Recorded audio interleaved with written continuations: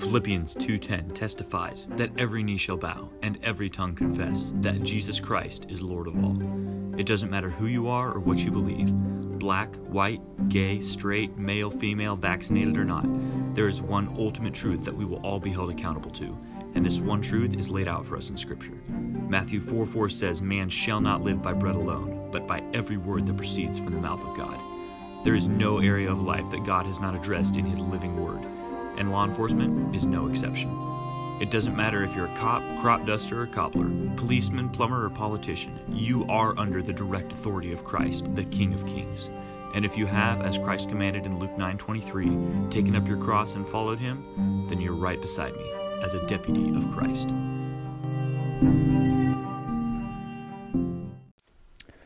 Okay, everybody, hello and welcome back to Deputies of Christ. So I've tried like 5 times to start recording this episode and get that great intro line down and all that good stuff, and I never could.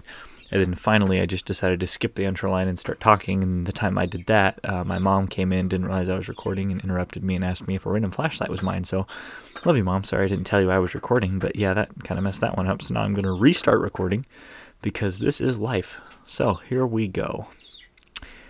Okay, so today I want to get into a little more of the historical side. I hope you all liked the whole history of the Sheriff's Department that I did last episode. This isn't really going to be quite that in-depth, but I want to talk about the Magna Carta, which will require a little bit of history to get some context as to what's going on and why this stuff is important.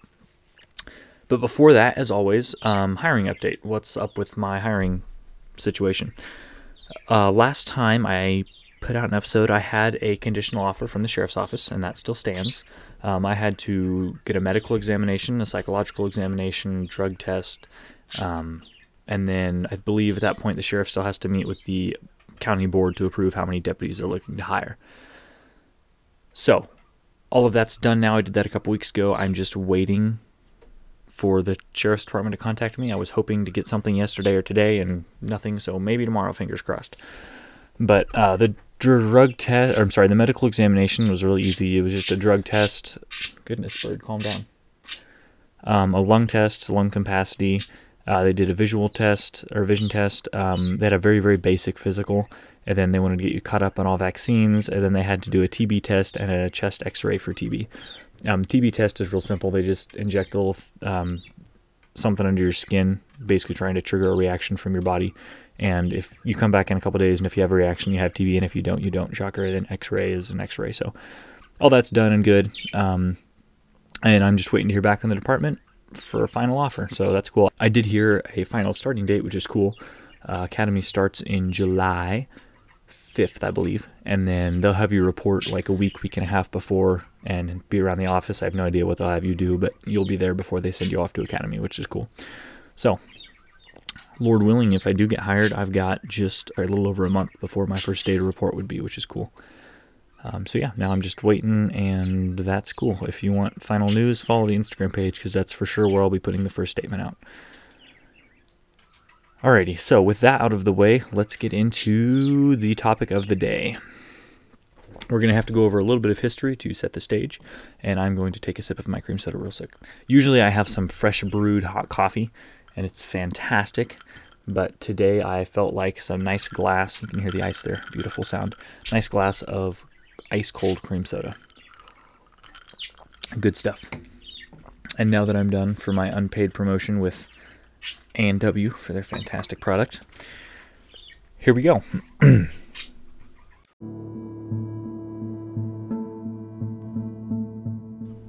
The year is 1191.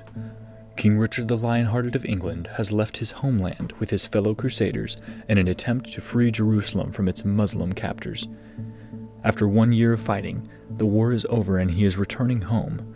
But on his way he is ambushed and captured by Austria and then given over to Henry VI, the Roman Emperor.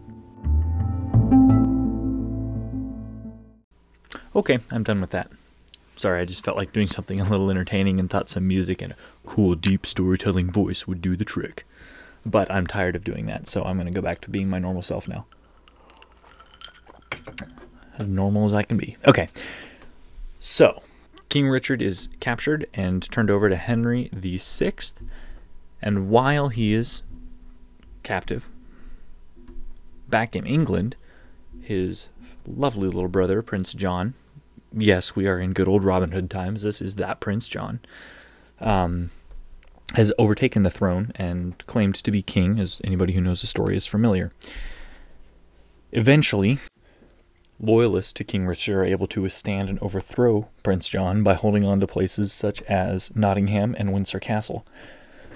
This meant that when Richard finally had his enormous ransom paid and was able to return home in 1194, he returned to the throne. Now, long after this, Richard died in 1199 in battle, and he had put John as the heir to the throne. Now, in doing so, he had bypassed Prince Arthur's claims to the throne, which were backed by Philip II of France, who, fun fact, had been battling with Richard over the previous decade. Now, due to John's fantastic decision, he ordered that murder of Arthur in 1203, and then Philip responded with war in 1204 to 1205. John didn't get along well with these people, and he also didn't get along well with the church. Soon after his ascension to the throne, he made enemies with the Pope and chose to elect a different candidate to the Archbishop of Canterbury than the Pope had originally wanted. As you can imagine, this did not make the Pope very happy, and he actually encouraged the King of France to invade, and the Pope closed all churches and eventually excommunicated John in 1209. In 1213, John was forced to accept the Pope's appointee for Archbishop. Now, due to all this unrest and war and loss of land and all this that John had been putting his realm through, the barons were not real happy with him. Shocker. Many of them had lost wealth and land. Some of it had been conquered by the French, as well as enormous losses of wealth and resources to the wars that he had been putting them through. Now, worst of all were the ridiculous taxes that had been imposed. This was the barons' main complaint. Also, John overtook the barons' courts and forced cases into his royal courts. That was a biggie that didn't rest well with him. And then after all this, the barons got their military gathered together in might and marched on London, when John had actually asked them to get their military together and help him fight France. So they did not really agree with him on that one and turned against him. This is when he was backed into a corner, when he had his own people marching against him while he was in war and not friends with the Pope. And it was at this time that they approached him with the Magna Carta and forced him to sign that historic document to restore peace and order. So that's all of the history. Now let's get into what the heck was the Magna Carta. The Magna Carta is a 63-long list of clauses limiting the king's power and guaranteeing the people certain rights. It was a foundation of the common law, as well as stating the king is not supreme above all, not above the law. I mean, this is all stuff that I've said previous, and it's important, and it has, well, I'll get to that at the end, some of the impact that it's had. But anyway, so moving on, there are 63 clauses. I'm not going to sit here and list all 63. I went through and summarized them all. Also, do note that this is very old English and has been translated, and depending on what translator you go to, they will use different words. So I claim that the exact word sheriff is used 9 times in the document, but depending on what translation you go to, I had one that only used it like 3 times. So just depends on where you go, but the basic role is mentioned about 9 times and implied more than 9. But anyway, okay, so here's a, well, short, quote unquote, it's 32 things, but here's a summary of what was listed in the Magna Carta, things that it mentioned and guaranteed. It started and ended by guaranteeing freedom of the church, dealt with inheritance laws, handling of debts and seizure of property, limits of taxation and customs, that was a big one, like I said, limits and protections for lower county courts, that was another big one, the requirement of witnesses for accusations at all court levels, that's straight up biblical, barons, clerks, and commoners judged by their own peers, and that does not mean all of them judging each other. That means barons were judged by other barons, clerks by other clerks, and commoners by commoners, which is kind of interesting, but that's the best impression I could get reading through this. It guaranteed integrity in the court system in several ways, transfers assets upon death, no forced government trading, confiscating, or borrowing, no forced payments for mandatory services, that's a big one, no government confiscation of wood without people's consent, that was a huge one back in the day, limit to length of time government can hold on to confiscated land of criminals, restoration of public land, that was rivers and streams. There was a thing in there that they had to I guess they had fishing nets basically implanted in the rivers, and they had to take all of those away. And then it restored any forest that the government had held claim to in some other land like that. Laws regarding eviction, universal measurement of wine and ale. That was just funny. There's all this super serious stuff, and then right in the middle there's one about using the same measure of unit for wine and ale, and I'm just like, that is so... I'm sure there's a point and a reason, and I don't understand, but that's kind of funny. The land control limits of barons, so basically regulations for landlords. No bribery in the court system. I could also got under integrity of the court system, but oh well, that's a big one. Freedom of travel and trade, with the only exception being during time of war. Appointing officials who knew the laws. That was a cool one. Local church control, meaning, I think the exact way it was phrased is when an abbey or convent that a baron had established is abandoned or left unoccupied, the baron maintains control of the church. Okay, investigation of evil or unlawful things by knights. And this was, I think I'll explain this a little more too, but basically, I wish I should have read this one straight, but it was the barons would put together a group of, I think it was 15 knights from different barons, and they would go through and investigate in their county the sheriff, the policies, the clerks, all of the different offices, and anything that was done unjustly or just messed up and weird, they would correct. So it was basically small government investigation of other agencies. It was cool. It was really cool how the document was very simple to read and very straightforward, and yet it was very informative. It was very just the layers upon layers of information that were contained in this simple 9-page document were cool. And I don't speak Old English, so I couldn't understand. I was Googling like at least one word per paragraph because I'm like, I don't think I've ever heard that word used. The release of war hostages, disbanding of foreign military units after war, mercenaries or hired cavalry or whatever it may be. Restoration of wrong, undue processes to all, property, precision, banishment, basically anything that Prince John had done against anybody who was not at fault. Immediate stop to all unjust fees, fair treatment of foreigners, equal law for all despite rank. That's a big one. The 25 Baron Council, which I'll get to here in a minute. All bitterness forgiven, which is another interesting one I'll get to here in a minute. Oath of peace and goodwill, which was cool. And then it ended once again in the last part with talking about the church. It was just like one little phrase, the church shall remain free. But I thought it was cool how they begun and ended with that line saying the church shall remain free. But okay, what is this 25 Baron Council it speaks of?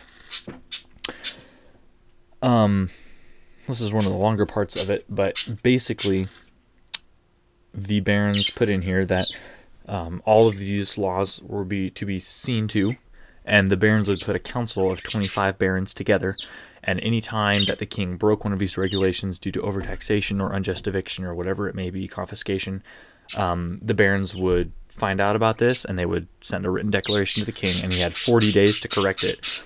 If he didn't, and actually this was not just to the king, this was to any other barons as well, the 25 barons would be responsible to go in and confiscate the castle and lands of the offending party until the justice was restored.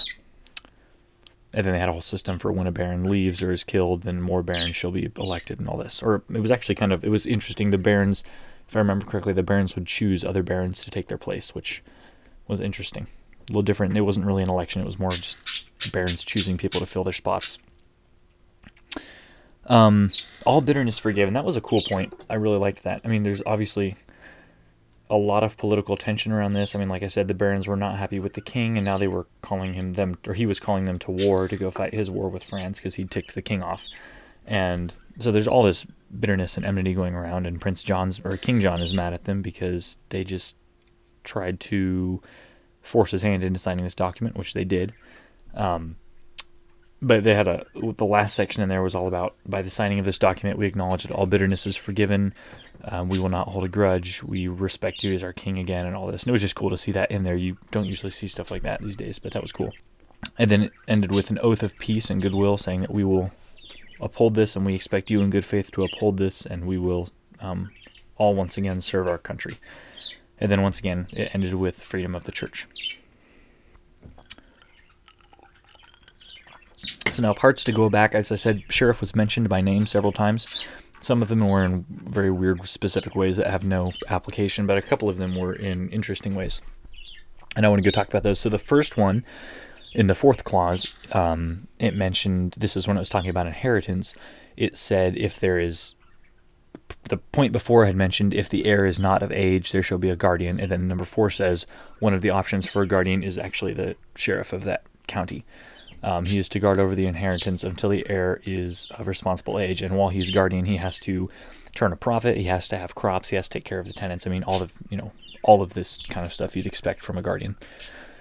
That was interesting that they would elect the sheriff to manage and guard over that until somebody was of age. But like I mentioned before, I said this 2 weeks ago, whatever, the last podcast, the sheriff's role really changed through England.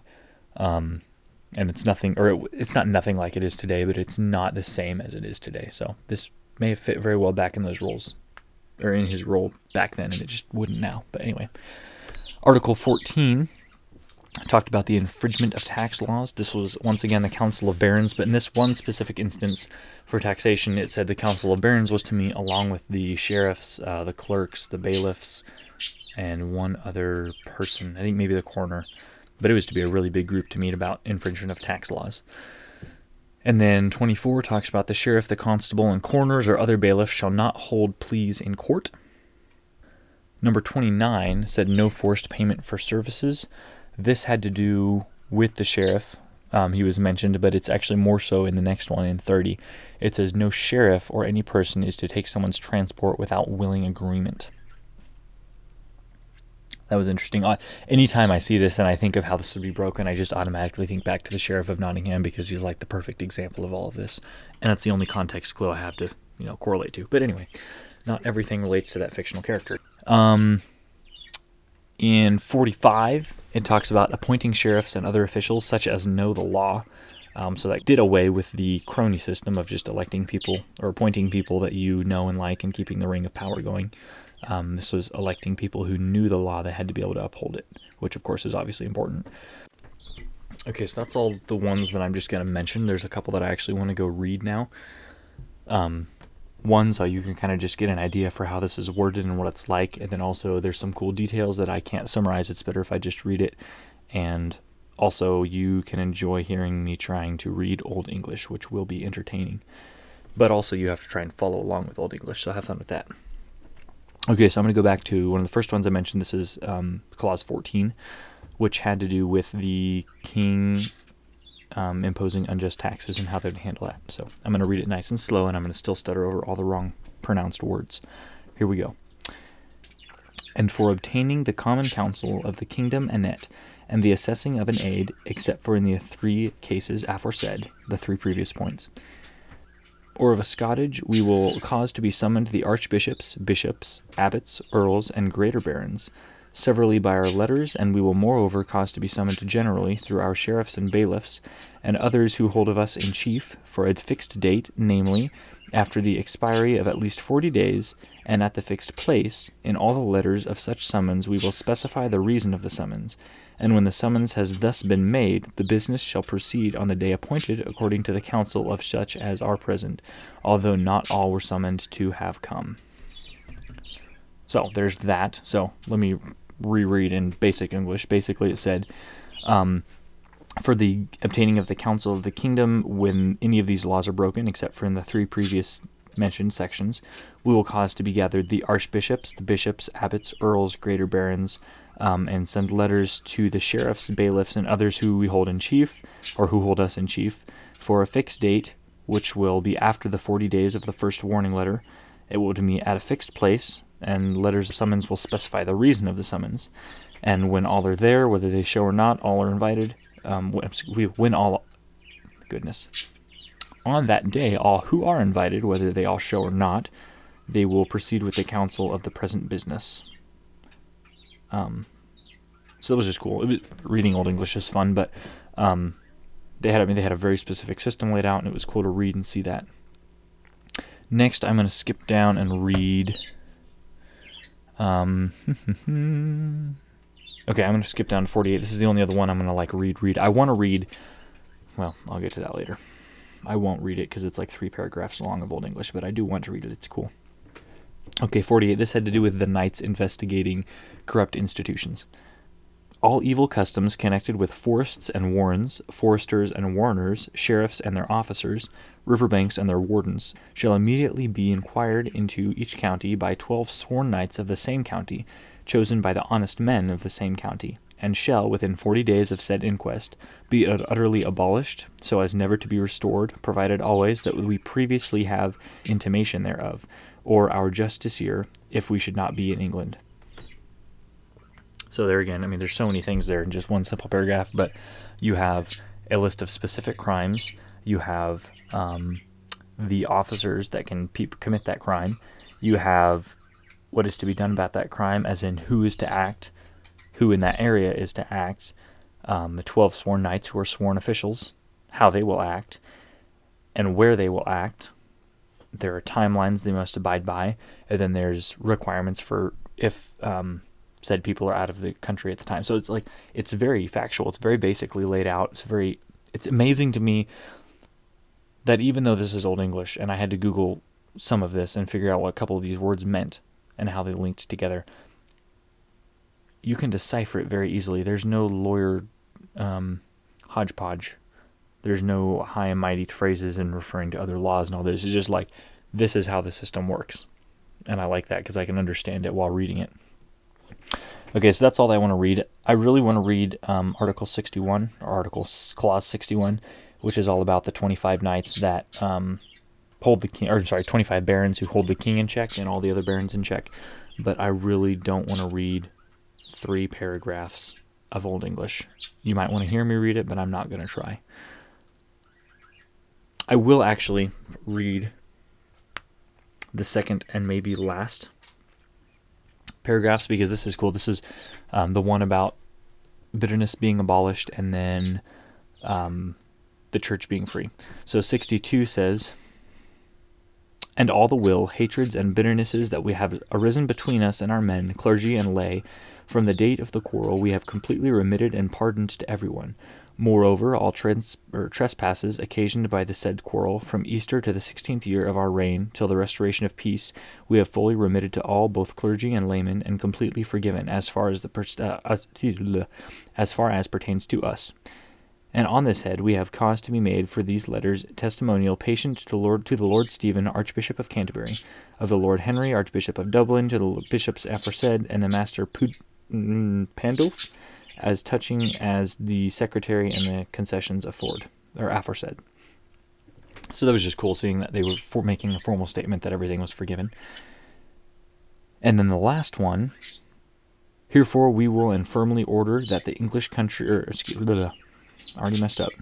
Herefore we will and firmly order that the English church be free, and that the men in our kingdom have held all the aforesaid liberties, rights, and concessions, well and peacefully, freely and quietly, fully and wholly for themselves and their heirs, of us and of ours, in all respects and in all places forever, as is foresaid. That was one sentence.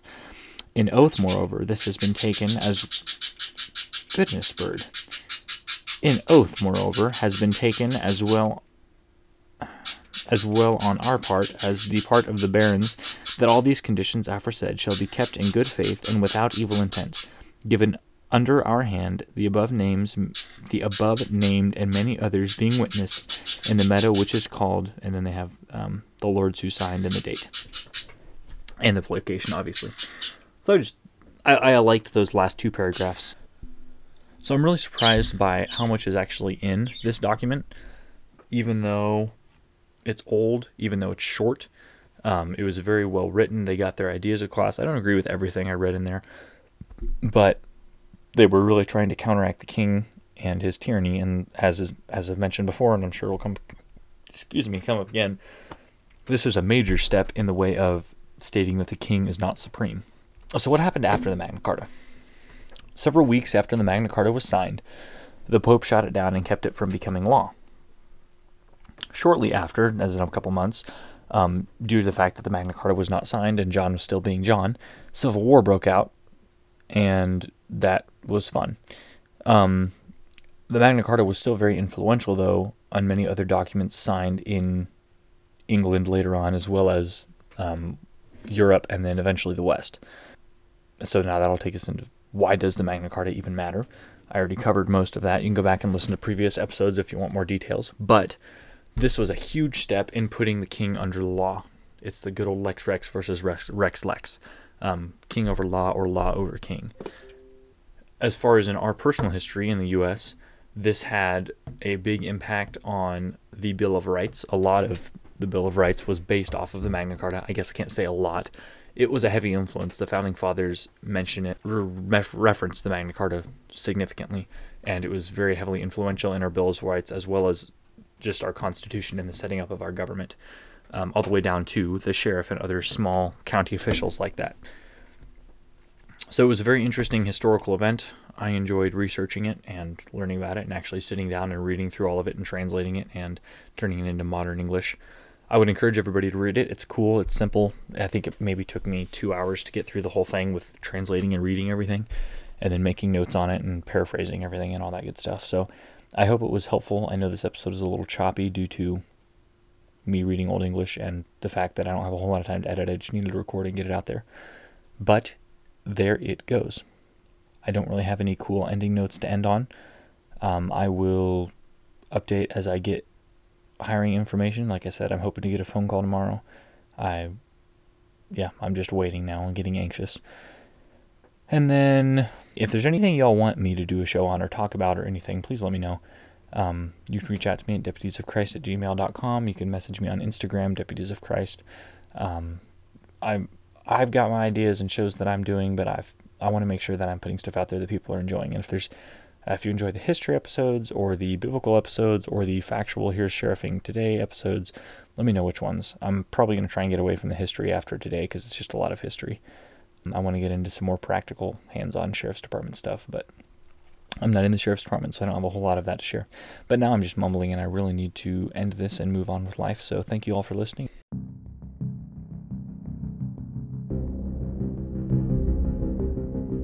Brothers and sisters, as true Christians, we have surrendered our lives and rights to Christ. As such, we are held to a high standard. We don't have the right to remain silent. We have been called to spread the gospel and claim ground for Christ in every area of life. Everything we say and do, we will be held accountable for in the throne room of God, so act wisely. We do not deserve representation before our Lord for all our shortcomings, but we have been assigned to the ultimate mediator between God and man. He has pled our case and won our freedom. Having heard these rights, it is now up to us if we choose to go forward and fulfill our calling as deputies of Christ.